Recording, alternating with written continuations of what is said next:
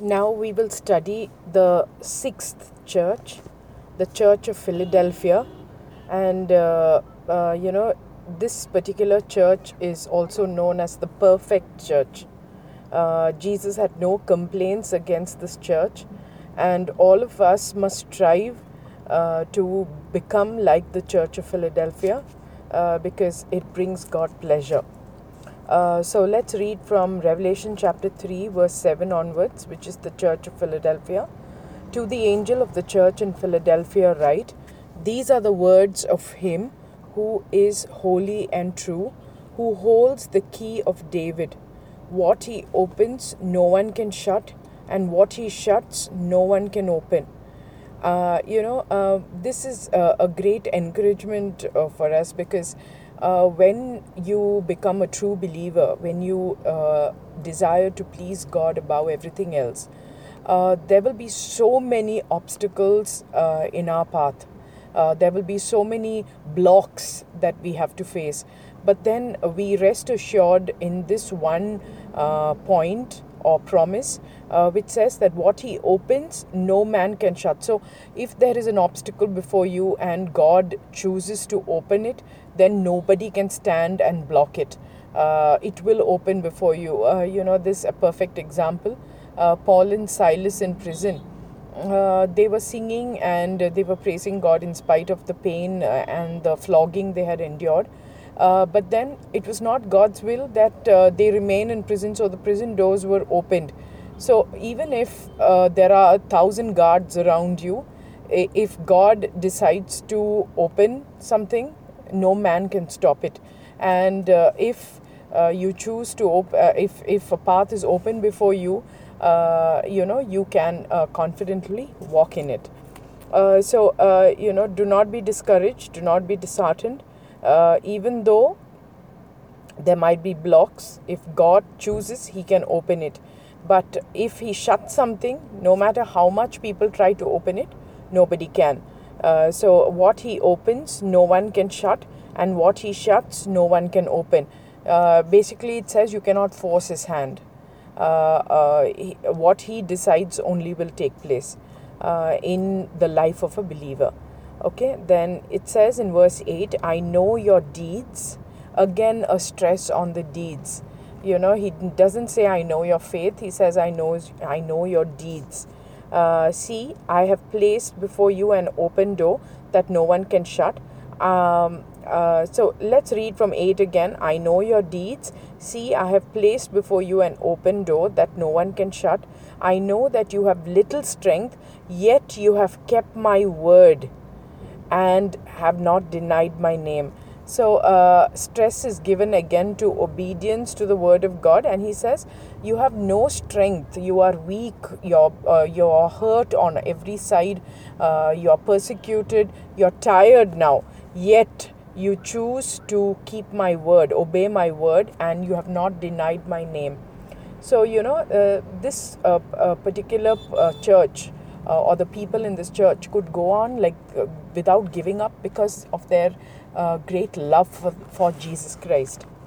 Is my love like that? Is my love a love that never gives up, that in the face of persecution, in the face of suffering, in the face of closed doors, in the face of all the things that break me, I'm still with the little strength that I have, I'm holding on to his word, and I'm not denying the name of my Savior. Then verse 9, it says, I will make those who are of the synagogue of Satan, who claim to be Jews, though they are not, but are liars. I will make them come and fall down at your feet and acknowledge that I've loved you. This is one of my favorite verses, especially the last half. The very people who claim to be Jews, it says, so the very people who claim to be Christians, the very people who, like to pronounce to the whole world, I'm a Christian and all that. And they are the ones who, it says here, synagogue of Satan. The word synagogue means a place of worship or a place of gathering of godly people. And he says those very people who have put you down, who have insulted you, who have persecuted you. They are the very ones who I will make them to come and fall at your feet and acknowledge that I have loved you.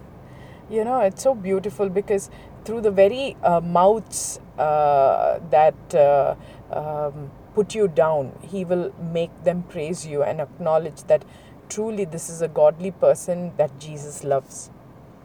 So do not be disheartened. You know, persecution is part of a godly life, a godly Christian life. We cannot run away from it. But when you stand firm, He will encourage you in ways that you cannot imagine.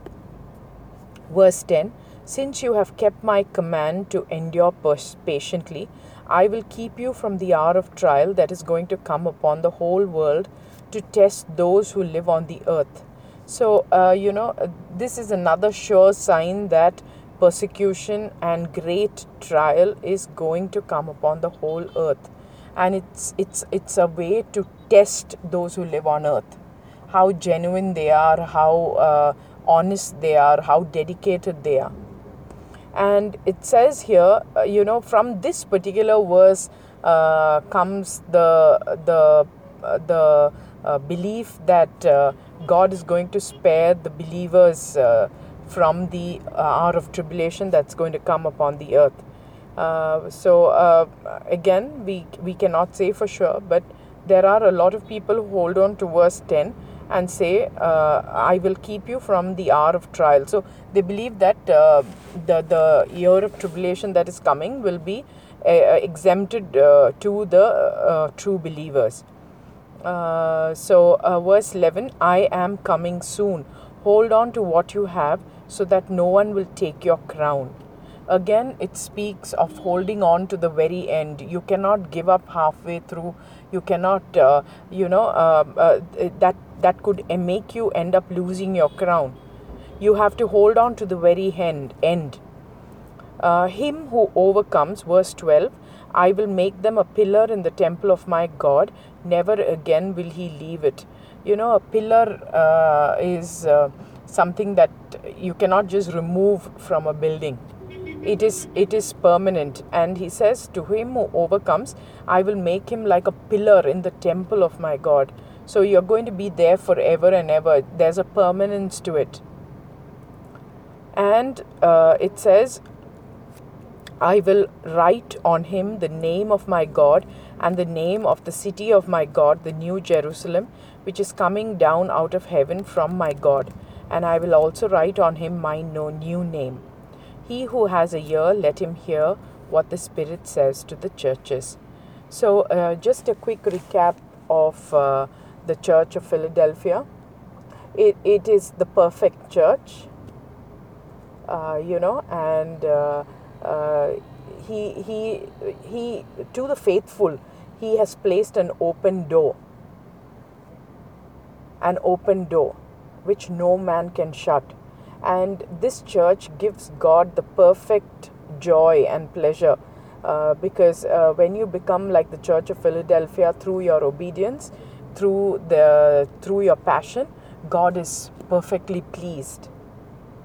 You know, love just doesn't appear. You work at it. You have to till it like a field, hours of labor, hard toil. Then the beautiful harvest appears. Nothing in life is easy. God did the hard part on the cross. Now you have to just love him back. Keep pondering on his sacrifice. Keep pondering on his love, And if you are faithful, it says that you will be kept from the hour of trial that is coming upon the whole earth to test them. So be encouraged.